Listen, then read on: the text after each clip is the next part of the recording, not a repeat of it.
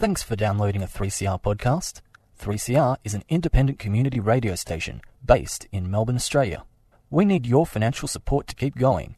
Go to www.3cr.org.au for more information and to donate online. Now stay tuned for your 3CR podcast. There is a place where time stands still, where nature is harsh and demanding, where only the quick and the strong and the deadly can survive. This place is no place for civilized man. I want my land. Kick it in the guts, Barry. Far away from my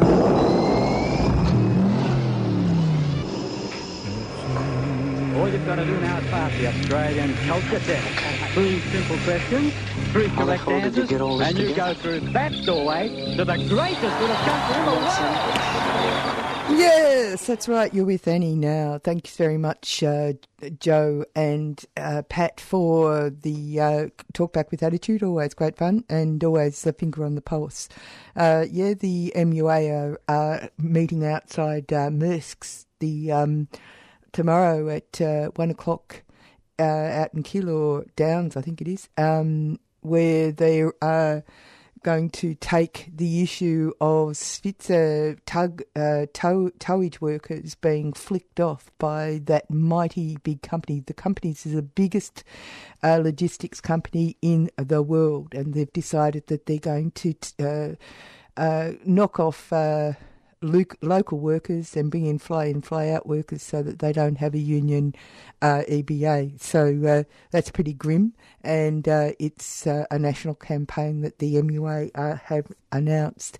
But tomorrow they're going to Mersk's offices to take it home to them outside their offices in Keilor.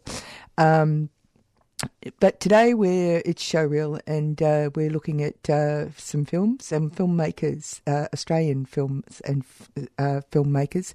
And for a while now, we've been looking at some of the offerings at the Melbourne Documentary Film Festival. The Melbourne Documentary Film Festival has produced a fantastic website, which it's been showing online documentaries, but it's taking the films offline and putting them up on the big screen starting on the 21st, 10 days in July, 21st of July to the 31st of July. And we've been covering some of the filmmakers and their films.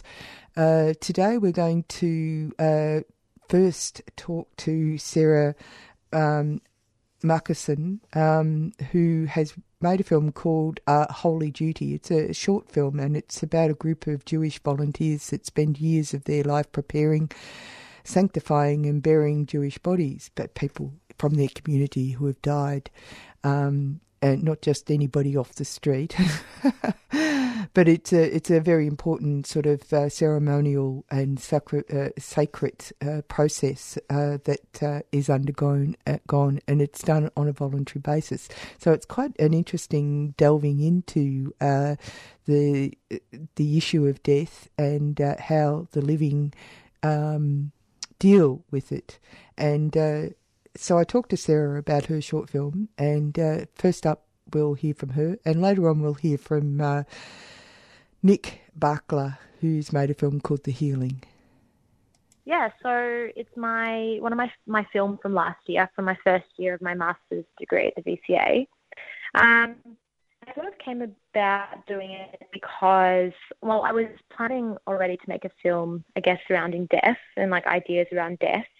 But with all the COVID stuff happening, it just felt like a bit morbid. So I was, my family's Jewish, and through speaking to a few family members, I discovered, which I didn't actually know, that some of my families sort of do this practice that I showed in my film, which is why I sort of got interested in it. And we had a few conversations about my grandfather's death, who obviously went through this process as well, being Jewish, this death process. And, I just got super interested in it, and I thought it was a super spiritual, beautiful practice. yeah, that's how I sort of got started with it. How did you go about actually, synthesizing the film into out of the material that you got? Firstly, what had happened was I had contacted the person, Fred, who runs the Febra Kadisha in Melbourne, and he had put me in touch with this woman, Nicole, who was, just really great, and we sort of hit it off straight away, which is why she ended up being my subject. So her energy was so like soft and gentle and really open, and I was kind of surprised very early on with how someone who's like so clearly has such a beautiful soul and is so like soft and gentle could deal with something that's so not soft and gentle. But then the interview sort of took a different route than I expected, and it ended up being a lot more about sort of the sentiments of death than I expected. And then in the edit, sort of looking at all of that, I just felt as if that was the more interesting part, because it sort of got me thinking a lot about my attitudes to death as well, which is why it ended up being mainly about that as well. The approach that you took to the actual locations and stuff like that, and the music that you used, how did you decide on those kind of elements? Well, as for the visual, I had a very strong idea going in what I wanted, and basically it was exactly what I imagined. I knew that I wanted the sort of slowness and the beauty of the practice to be reflected in the way I filmed it. So there's sort of slow shots, and, the room, with the yellow room where it sort of goes up and around, like I wanted that to feel spiritual. And to me, the sort of slow pace gave the details of the rooms was what I wanted. And basically it came out exactly how I expected.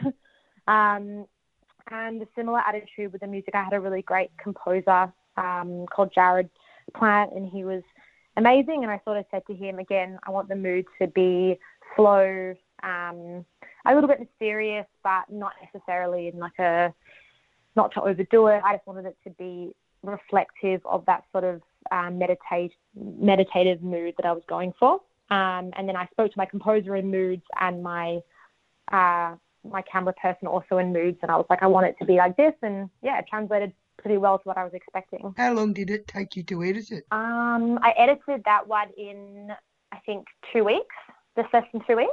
It actually translated quite specifically to what you imagined. Yeah, visually, definitely. Musically, I had no idea. I'm not very good with music, so I was lucky that I had a very great composer who could translate my rambling thoughts into music. But as for visuals, it was I couldn't really predict the interview, but visually I knew what I wanted, and I was able to sort of get that across and make that happen, which was a great experience. This is my first real film that I've properly made, but I am in the process of production of my grad film at the moment. It's going to be a short as well. It'll be probably around 20 minutes, a bit longer than this one, obviously, but still a short documentary. And so I'm sort of halfway through filming at the moment, so I should be wrapping that up around September as well. So what did you learn from the first one that you're now translating into this larger project? Because it is, that's a considerably longer film now. Yeah, totally. I think that's the main thing that I sort of took from A Holy Duty, the filming process, was that I was, pretty nervous before, and very much I always think it's great to collaborate with other people, and I was sort of saying to my camera person, what should I do here? Like, do you think this is a good idea? And he was really great at being like, you're the director, you tell me what you want and I'll make it happen for you. It was a really great experience to sort of take charge and be confident in my vision, because I knew what I wanted, and to not feel afraid to sort of say, this is what I want, even if, my crew were to disagree or have other ideas, to collaborate with them, but to also be confident in my own opinions. And I'm definitely taking that into my production at the moment, just being like, I have a vision, and not everyone would have the same one, but that's fine, and just being confident in myself. Yeah, right. So did you always want to make films? I'm not sure. I sort of I worked in I've always worked in the sort of creative industry, but I also did, my undergraduate degree was a mix of psychology and English theatre studies, so it was very eclectic. But I sort of just knew that I wanted to do something meaningful. I knew that I loved film. I knew that I wanted to do something that would feel like it had the possibility to make some sort of difference or to be interesting or to change people's minds about things, which is why I sort of decided to get into it. That thing that you point out about confidence, that's extremely important, isn't it? Yeah, definitely. Yeah. 100%. It's really hard. It's a hard thing, especially post-COVID, I think, feeling, as a young person, what have I really achieved? Like in the last 2 years, what have I done? Like where am I going? And it's a really hard thing to feel like you're progressing.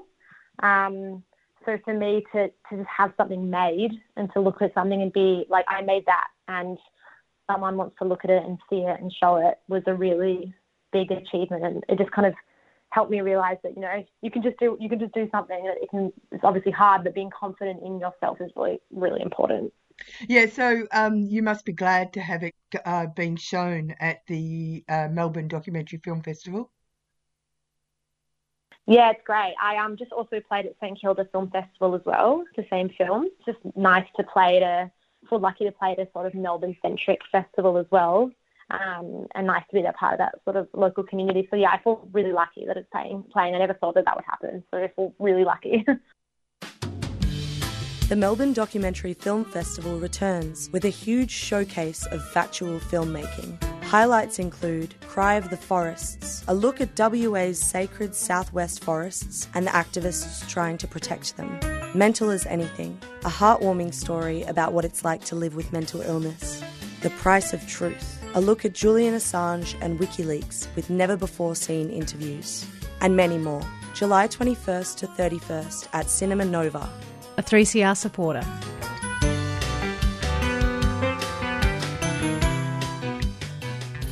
You're back with Annie on Showreel, and before we go to my interview with Nick Barkla with his film The Healing, which is going to be the opening film at the Melbourne Documentary Film Festival on Wednesday, just to recap that the Switzer Rally at Mertz is 1pm Friday 16th, that's tomorrow. It's at 53 Harwick Road, Keilor Park, Harrick, Harwick Road, Keilor Park, if you're in a position to be there at 1 o'clock and be supportive.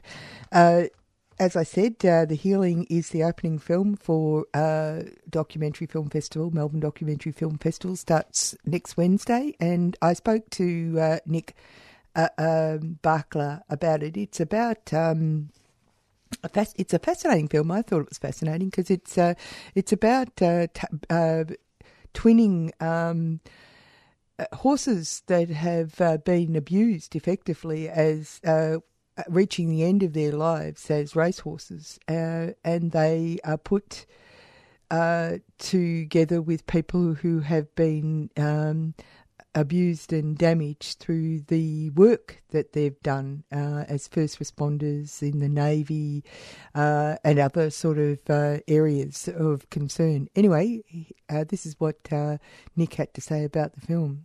I was very impressed with the film, The Healing. Obviously, it's taken a number of years to make this film. Yeah, that's right, yep. We started filming almost, a little bit over 5 years ago.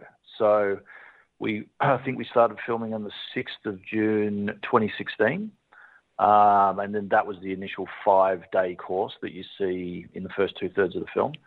And then I stayed in contact with Scott, the horseman, and the veterans, and then kept checking in to see what sort of progress they were making once they'd left that, 5-day course, and then it became evident that there was real value in following up on their journeys kind of years after that, Yeah. And I really enjoyed doing that. I feel like that kind of gave the film some weight. I feel like, stories about courses or programs that deal with mental health, the benefits of it. Like sometimes it's really helpful to see how long-lasting these kind of benefits are. Like, you might go and do a course somewhere and then, you have a great time, but then you go home and 2 weeks later your life falls apart again, Whereas these guys, because they kept involved with Scott and his horses, it just really had long-term benefits for them, which was great to document. Actually, I don't know if you've seen this film, but it's called The Backtrack Boys, which is... Yeah, I love Backtrack Boys. It's a great film. I loved it.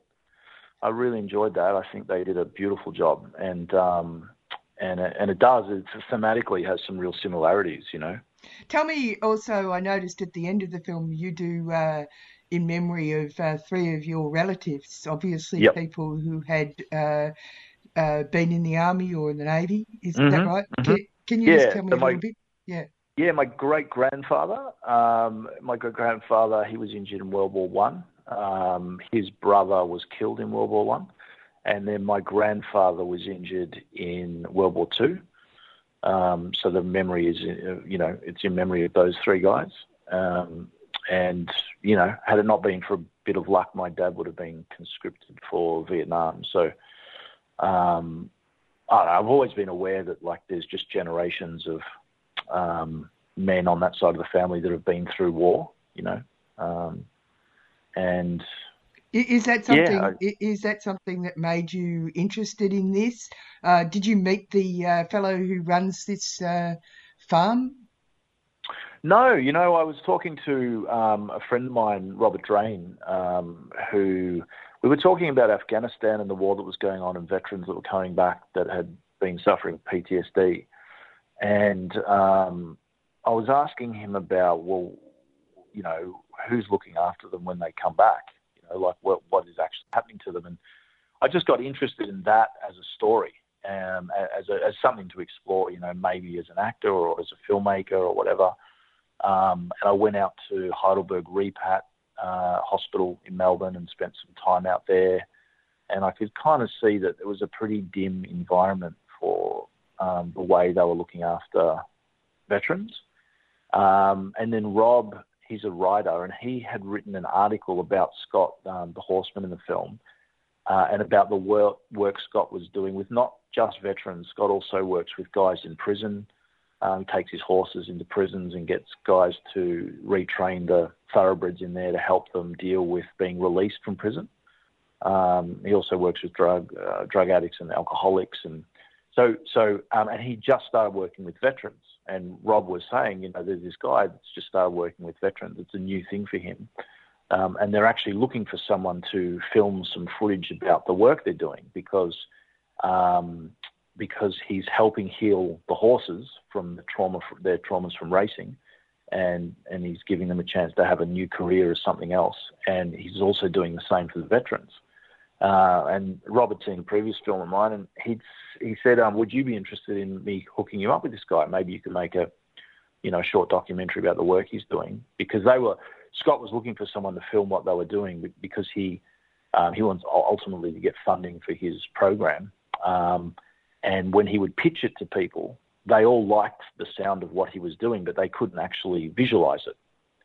So he thought, well, if I have some footage, it'll help convince people what I'm doing really works, I was a bit insulted about the fact that they weren't already funding it, but go on, yeah. Well, yeah, I mean, look, there's a lot of places that there's a lot of veterans falling through the cracks of getting the help they need. And I think Scott's, he's an ex-mounted policeman.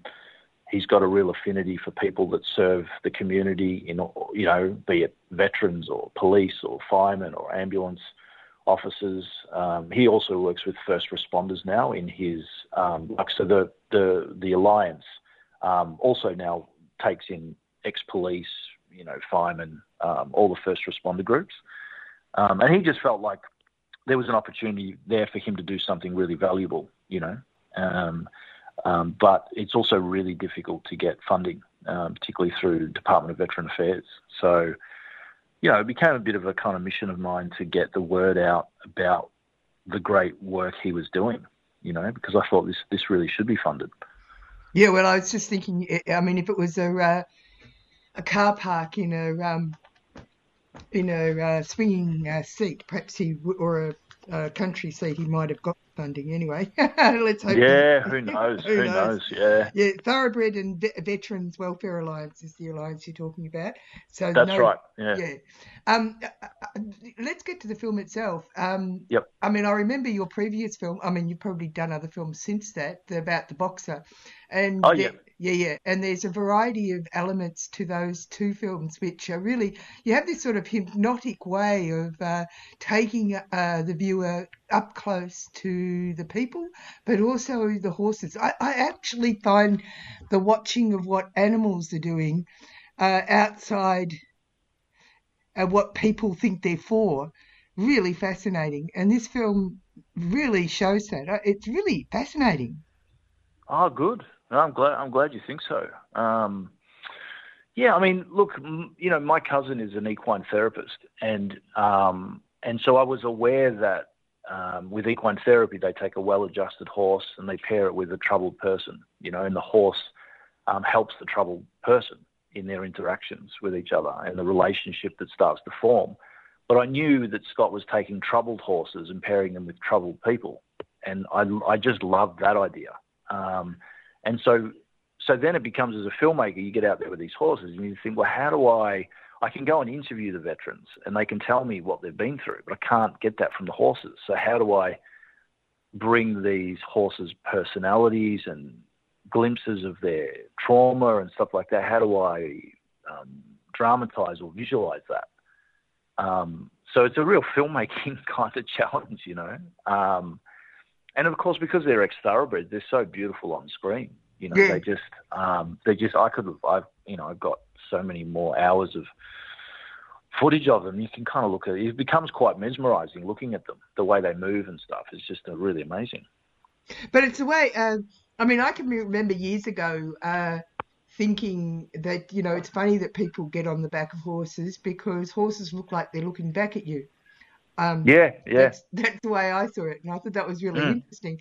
And and the way we're introduced as the people who are traumatized are introduced to a fellow mammal, as it were, is really fascinating. He's got a great ability to define the world within a manageable emotional space, doesn't he? Yeah, he really does. I mean, he's very knowledgeable. Very, you know, obviously he's been working with horses, but retraining ex-thoroughbreds for a long time, many years. But he's also very good at putting across to just like the average layperson that doesn't know anything about the horses. He's very good at quickly getting you to understand, okay, well, these are the basic things that we're looking for, and these are the basic things that we need to achieve. You know, so he's a kind of great guide for the audience through the film, I feel. Yeah, I think so too. And also, the interviews you did with the people who chose to speak to you, because obviously not everybody in that group decided to talk to you. Yeah, but they all, of the 6 that were there, 5 did choose to speak to me. One guy didn't want to be interviewed, which I completely understand. And it's just, we just chose to focus on the 4, not the 5. Cool. Okay. And they were very honest. It's a pretty terrible sort of outcomes for females in the Navy, I'd have to say. Yeah, you're right. I mean, when I went up to film the course, I didn't know the veterans, and I had 2 weeks to prepare for the shoot before we arrived there. So I didn't know the veterans, didn't know their backgrounds. I knew they'd been through trauma, but I didn't know what. And so what you're hearing in the film was also the first time I heard it. And it really took me back. Took me aback how both women had suffered so much abuse in the military, you know. And then, you know, I've been working on this project for 5 years now, and I've met other women who have also come out of the military, who have also gone through the same thing. So I think that there's a bigger story there in terms of sexual assaults and harassment in the military, particularly on the side of women, than than is even in my doco. Yeah, that's exactly right. But anyway, it lifts the lid, and it was very honouring that they should feel comfortable enough to explain. Yeah, look, they're really, I agree. I mean, they're very honest, but they're very brave, you know. And the purpose of the film is really to help people, and they were on board with that. So they understood that, you know, for the viewer to really get to get what they'd been through, but also maybe to identify with what they were talking about, they had to really, reveal themselves and what they'd been through. And that took a lot of courage, you know, and I'm very grateful that they did that. Yeah, it's interesting because it's like leaving that behind. The film is like that. They're leaving those things behind, and this whole exercise is about waking themselves up to their human selves and empowerment. It's a very positive film, I'll have to say. Oh, yeah, absolutely. Yeah, absolutely. Well, it's called The Healing, you know, so that's very much the journey, and it is a positive film. You know, it takes, when people undertake that type of work where they really want to deal with the traumas they've been through and then hopefully leave them in the past, you know, it takes a lot of persistence and a lot of courage to confront those things and then work through them over a period of time. And I think I was just really, really inspired by the fact that that they really stuck at it, you know. And I was just really happy for them that they started to have such great breakthroughs. Yeah. The other thing is, I noticed that you collaborated in the writing with someone else, and you got someone else to edit it. So that means that it's a good working relationship you have with other people. So tell me about that. Yeah, so Robert Drain, who I co-wrote the piece with, Robert was the guy who suggested, he told me about the work Scott was doing with horses and rehabilitating people. And he's just a really great collaborator, really good mind for story. You know, really, we can talk about, you know, what are the effective storytelling elements that we have in this piece. So I really enjoyed working with him. And then my editor, Sarah Edwards, she did a really wonderful job across what became years. You know, when you start off making a documentary, or at least in this case, I thought I was just going there for 5 days to film this week-long, you know, course in the country. I had no idea that I would still be filming 3.5, 4 years later. And we'll leave Nick there. That's The Healing. It's the opening film for the Melbourne Documentary Film Festival, which starts on Wednesday at the Nova, up on the big screen. Coming up next is Published or Not. We're going to go out with a Chinese punk band, Reasons to Rebel. Whoa, whoa, whoa.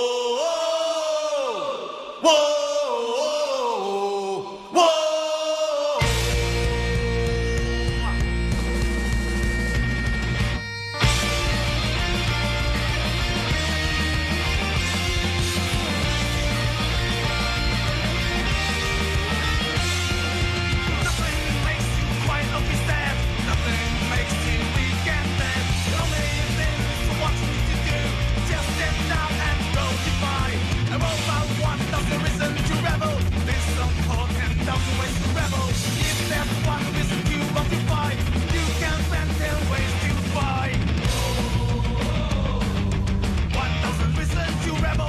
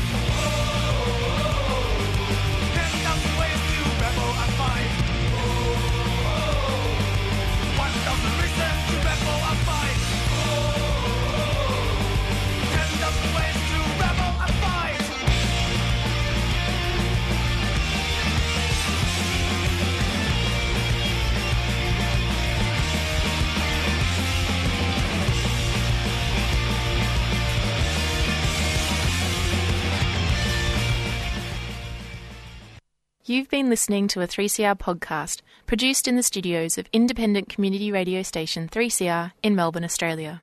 For more information, go to allthews.3cr.org.au.